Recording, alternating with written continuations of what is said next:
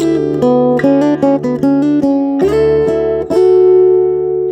am Solus Veritas, and this is the Defending American Exceptionalism podcast. It appears many Americans have forgotten what makes America exceptional. This podcast is here to remind them. The greatest country on earth has been so successful that it may now be suffering from that very success. The lack of any real suffering in recent decades has made it all too easy for people to criticize and malign the greatest country ever to have been established by man, while sitting comfortably in their centrally heated homes, watching big screen TVs, interacting with their fellow men primarily through social media, and experiencing life events via virtual reality video games. This podcast is meant to serve as a reminder and tutorial on the unique and special form of government our founders created, and to explain the real history, purpose, and structure of America. It hopes to offer a counter to the falsities gaining popularity in the past 20 years, probably even longer, that America is no better than any other country, no different, and no more honorable. Indeed, the very qualities of our country and her people that make it great are under attack in a way that threatens the very foundation on which it balances. Keyboard warriors, echo chambers, and virtue signaling with no substance are all the means by which individuals hide from any thoughtful discourse with their neighbors and make nearly impossible any honest, intellectual discussion of the issues of the day. If you'd like to engage in those types of discussions, stay tuned.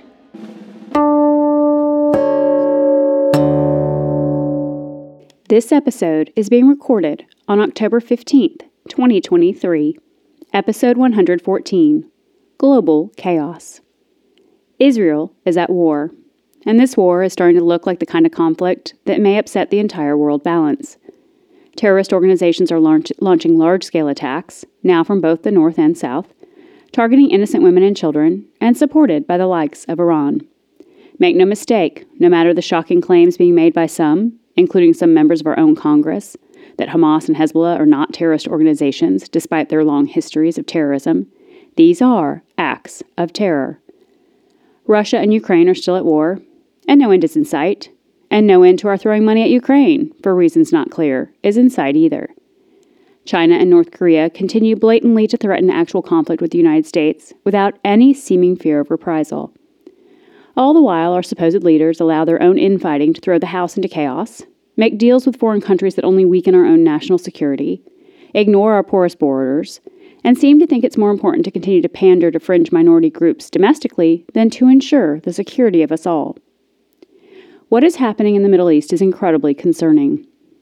It is not of concern purely from a humanitarian perspective, but when viewed through the lens of the investigating of the role our own weak foreign policy may have had in allowing it, and in reviewing the segment in our own population who continues to make absurd claims about the evils of Israel on the one hand, and to defend the horrific acts of terrorist organizations on the other. So before I explore the most recent violence in this area, let's be sure some basic information about those involved in the current hostilities is understood. This is not necessarily a conflict between the Palestinians as a larger group and Israel. Though that group of Palestinians has certainly elected officials from Hamas, how much of that is free election is up for debate. This is a terrorist mission to destroy Israel as a first step toward destruction of many others, including the United States. At least one prior episode of this podcast discussed the history of the Israeli-Palestinian conflict, but today's events take that issue a different direction, to one that asks whether the United States stands behind Israel against terrorists at all. Where our nation is seeing pro-Palestinian marches and rallies, and some of our elected officials seem willing to demonize Israel in favor of support for Hamas and Hezbollah, it almost seems we have entered some sort of twilight zone.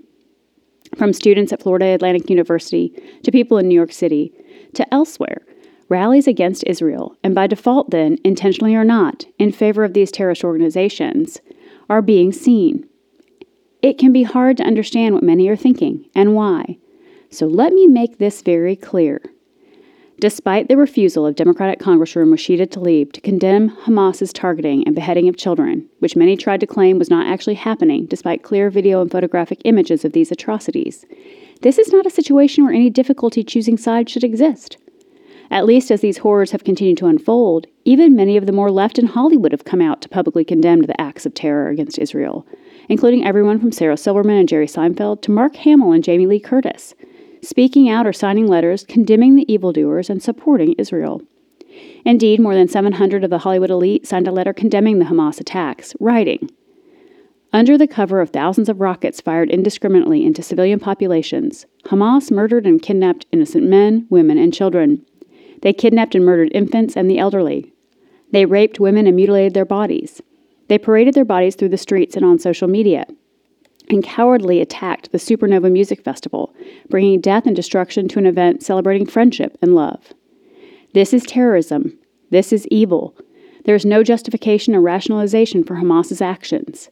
These are barbaric acts of terrorism that must be called out by everyone. They are a terrorist organization whose leaders call for the murder of Jews everywhere. Text like this in a letter from even those on the left from Hollywood is a step in the right direction, but given the amount of anti-Israel sentiment being demonstrated throughout our nation, including such things as Michigan state legislators refusing to agree to a resolution condemning the recent actions of Hamas, Harvard students openly supporting Hamas, and a Virginia school board member refusing to support just a moment of silence for the victims of these atrocities. It is clearly not enough that some in Hollywood are on the right side for once. So let's talk about who or what Hamas really is.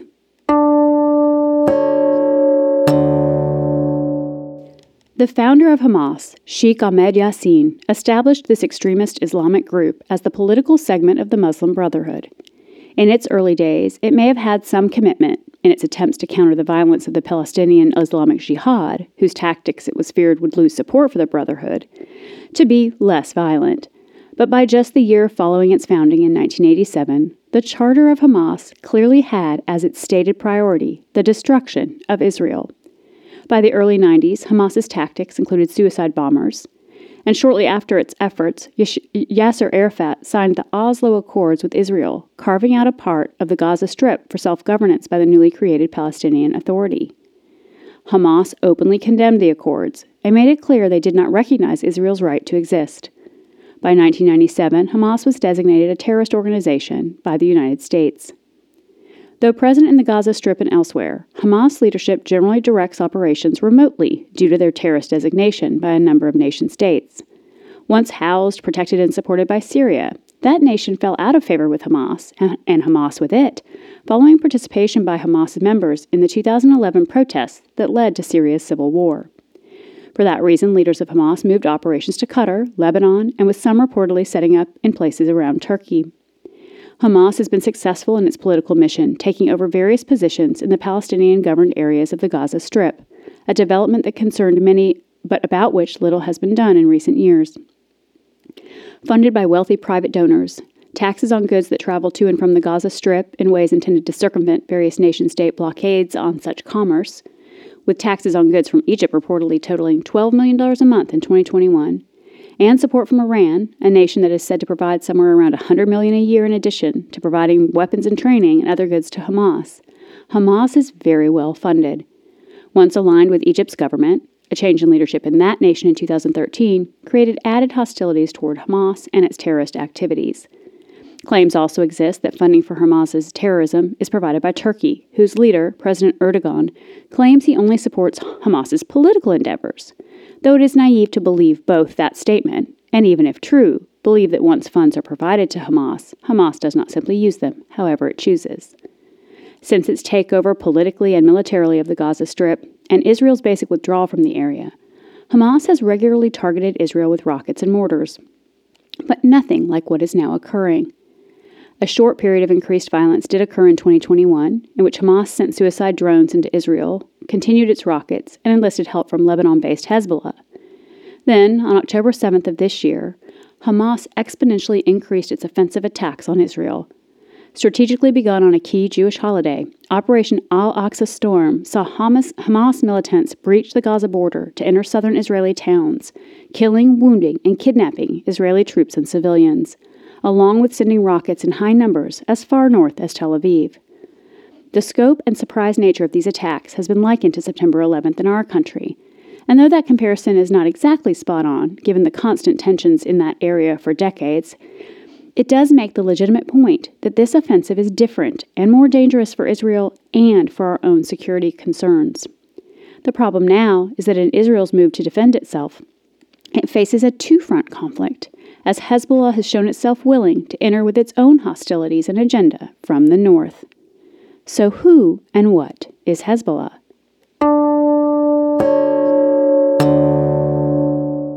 Similar to Hamas, Hezbollah sees its origins in the 1980s. It was founded specifically for the purpose of destroying Israel and embarking on an Islamic revolution in Lebanon. And it is the organization responsible for militarily pushing Israel out of southern regions of Lebanon, while also regularly invading Israel by entering through its northern border to launch attacks on Israeli troops and civilians. One such conflict in 2006, for example, lasted several weeks. Its leaders claim to have 100,000 fighters, precision weapons that can target any part of Israel, and support in the form of weapons and hundreds of millions of dollars from Iran. Its name translates to mean Party of Allah or Party of God. This Shiite militant group is based in Lebanon and arose from the 15-year Lebanese civil war. A declared enemy of Israel, Hezbollah has been designated a terrorist organization by a number of countries, including the United States. Its activities span well beyond Lebanon, with cells believed to be present around the globe. It entered the Syrian civil war on the same side with Russia and Iran, a different side than was supported by Hamas, causing for some time a rift in the two groups until recently. They are, in fact, united in their intent to destroy Israel. Hezbollah is reported to have been involved not only in the Syrian civil war on the side of the Sunni rebels, but also in fighting that has occurred in Iraq and Yemen. Hezbollah rose in political power in Lebanon following the killing of that nation's prime minister and the withdrawal from Lebanon by Syria. An international court actually convicted members of Hezbollah in absentia of that assassination. Its political power fading some in Lebanon, having lost its majority in last year's elections, it still remains a powerful political and, for purposes of our concerns, militant group with influence throughout the nation of Lebanon. Where Hamas and Hezbollah remain unified in their goal to eradicate Israel, they are now taking actions that show that they are serious, that they intend to cease it from existing. And it appears that as Hamas launches its large-scale attacks from the south, Hezbollah is seeing its opportunity to attack from the north at the Lebanon-Israeli border. Iran's handiwork can also be seen in support for Hezbollah. Hezbollah does not only target Israel or those directly involved in the various conflicts in that region, but also targets distinctly Western interests, including suicide bombers at both U.S. Marine headquarters in Beirut and the embassy in Lebanon in 1983. And Argentina designated Hezbollah and Iran as responsible for a 1993 bombing of the Israeli embassy there, as well as for a 1994 bombing of a Jewish center in its capital. Both Hamas and Hezbollah justify their attacks on Israel by characterizing that nation as unlawful occupiers of Palestinian lands. It is important to note that Hezbollah's sole existence was for the purpose of ending Israel. These are different terrorist organizations, but both with the same end goal, armed conflict with Israel, to destroy it. In conflict with these organizations, there is no two-state solution, but only a single-state solution, as they do not and never will acknowledge the right of Israel to exist. All of the attempts of other countries to broker a potential two-state solution has always been an issue and a resolution that would never be tolerated by Hezbollah or Hamas. Neither group sees any value in recognition of or normalization of relations with Israel, and that fact alone means that war has likely always been inevitable as long as these organizations continue to exist and to get the support needed from the likes of Iran. What is happening? What is the current administration doing about the events now unfolding? And what does it mean for the security of the United States? Those are the questions I'm asking.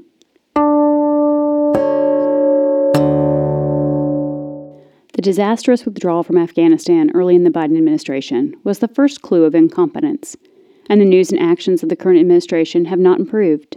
Distracted and concerned more about forwarding a climate change agenda as a priority for foreign policy, it is under this administration that Russia invaded Ukraine, an Iranian spy operation infiltrated high levels of the State Department and Department of Defense, and that despite a claimed success with a U.S.-brokered maritime border agreement between Israel and Lebanon just under a year ago, Lebanon-supported Hezbollah has now aligned with Iran-backed Hamas in armed conflict with Israel. Preoccupied when it comes to the Middle East with trying to resurrect the Iran nuclear deal, which was always a bad idea with a less than trustworthy nation, the rest of Middle East foreign policy is so muddled it is hard even to describe what the administration's policies are in the region. In recent negotiations with Iran, the administration agreed to release $6 billion in funds to that nation that had been frozen and inaccessible. The good news is that at least following the recent outbreak of violence in the Gaza Strip and Israel, the administration has taken steps not to release those funds, which luckily had not already made it into Iran's control. That doesn't change the fact the administration just last month agreed to release these funds as part of a prisoner swap, leading to the question how our own intelligence sources so failed to anticipate the recent outbreak of armed conflict backed by Iran against Israel by terrorist organizations. When asked how releasing those funds to Iran ever could have been a good idea, the administration's response is generally to claim the agreement allowed those funds only to be used for humanitarian purposes and that the use of them would be closely monitored. If anyone believes that would or even could be the case, I have some beachfront property in Arizona to sell to you. Of course, you don't need to take my word for it. Take the word of Iranian President Ebrahim Raisi, who openly stated, "This money belongs to the Islamic Republic of Iran, and naturally we will decide to spend it wherever we need it." Not to mention that even if those specific funds were only spent on humanitarian endeavors, all that does is mean that Iran does not have to spend other of its funds for those efforts and can direct its own other funds, the unmonitored ones, to its terrorist activities. Nor does now withholding those funds undo the bad decision originally made, or earlier ones, such as the decision to abandon arms and other resources in Afghanistan that have already been shown to have made their way into the hands of the likes of various terrorists now present in the Gaza Strip. No doubt, everyone from Iran to Lebanon to Hamas to Hezbollah and more have been emboldened by the Biden administration's less than friendly stance toward our longtime ally, Israel. And it doesn't help when the administration's original public position, following the attacks orchestrated by Hamas, was to call for a ceasefire, the kind of public demand that the likes of Hamas and Hezbollah would surely ignore. But those groups could hope demonstrates both an unwillingness of the United States to take any real actions and also places pressure on Israel to attempt to work within U.S. demands. In other words, such public statements serve only to strengthen the terrorist resolve by acting as if there are two legitimate sides to this conflict, while showing little in the way of support for our actual ally. Simply being surprised by the attacks is no excuse for making harmful public statements. And if there is any doubt of intelligence failures, consider the statement made by U.S. National Security Advisor Jake Sullivan earlier this month, in which he made this absurd claim. The Middle East is quieter today than it has been in 2 decades. Of course, that quiet was not truthful, but it was also the immediate precursor to the atrocities we are seeing today, which actions are apt to destabilize the entire region with seemingly no plan coming from the White House as to how to prepare for that likely situation. But this is not the only evidence of incompetence when it comes to the Biden-Harris administration's foreign policy, sadly. There are many, many other examples.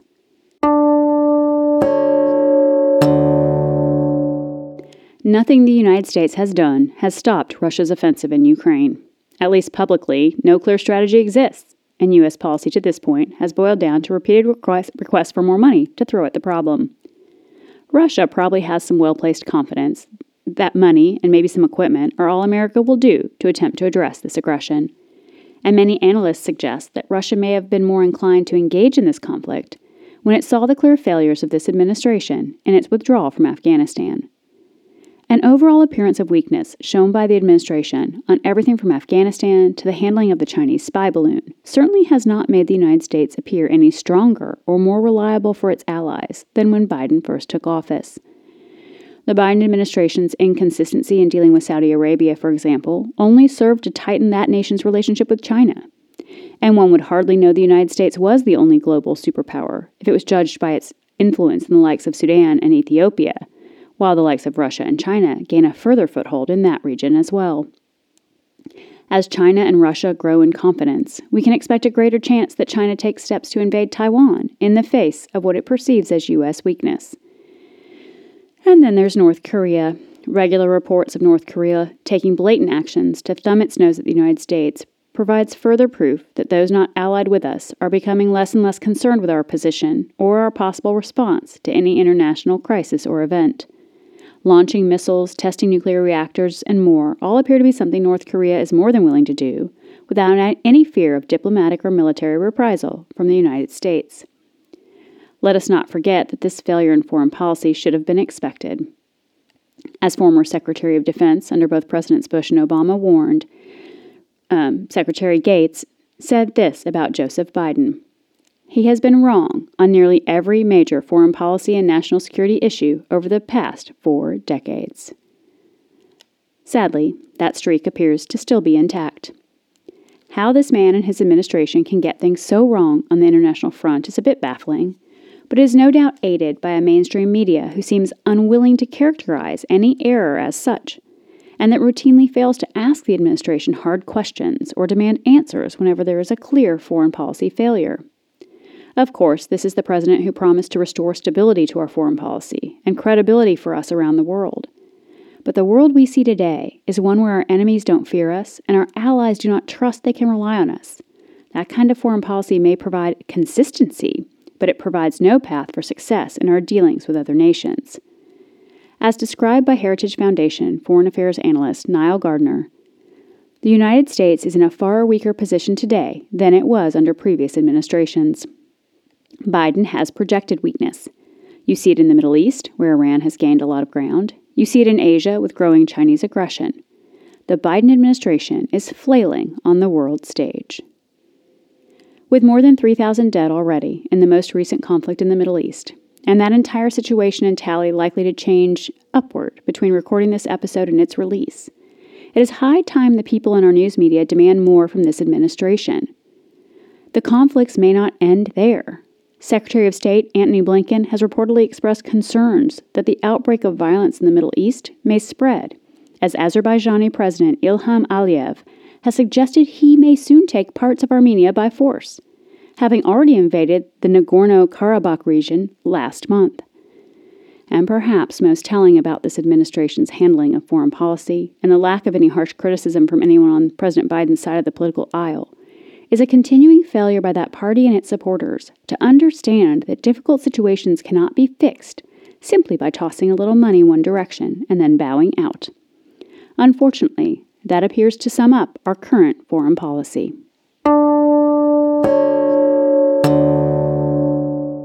As always, thank you for listening. To be clear, the United States does not have a role and should not step into every international conflict.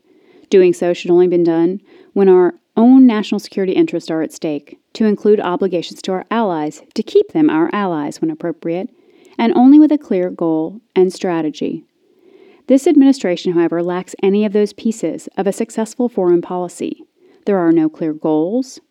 There are no clear tests or considerations for when a foreign event will trigger a need for us to act for our own security. There is no appearance of strength to increase the chances that diplomatic efforts can succeed without the need for military ones. There appears to be no confidence in the intelligence being gathered and processed, and there simply is no member of the administration who seems to understand what the real threats are. Being surprised by the attacks by Hamas, not anticipating the fallout of the withdrawal from Afghanistan, continuing to push climate change as the number one foreign policy priority without cause or concern for threats that could harm or even destroy us long before the climate might, and using our military as some sort of social experiment all serve only to push our enemies into taking more bold and more dangerous actions against us and our allies, and in continuing to reduce our influence on the world stage. Maybe that is what the left is aiming for, but I doubt that is the goal for most Americans. Alexis de Tocqueville understood the goals of war when targeting democratic societies when he wrote, "All those who seek to destroy the liberties of a democratic nation ought to know that war is the surest and shortest means to accomplish it." Oh, our enemies know that to be the case, and they seek to attack democratic societies around the world. Freedom is not the goal of everyone. It is the goal of America and her people.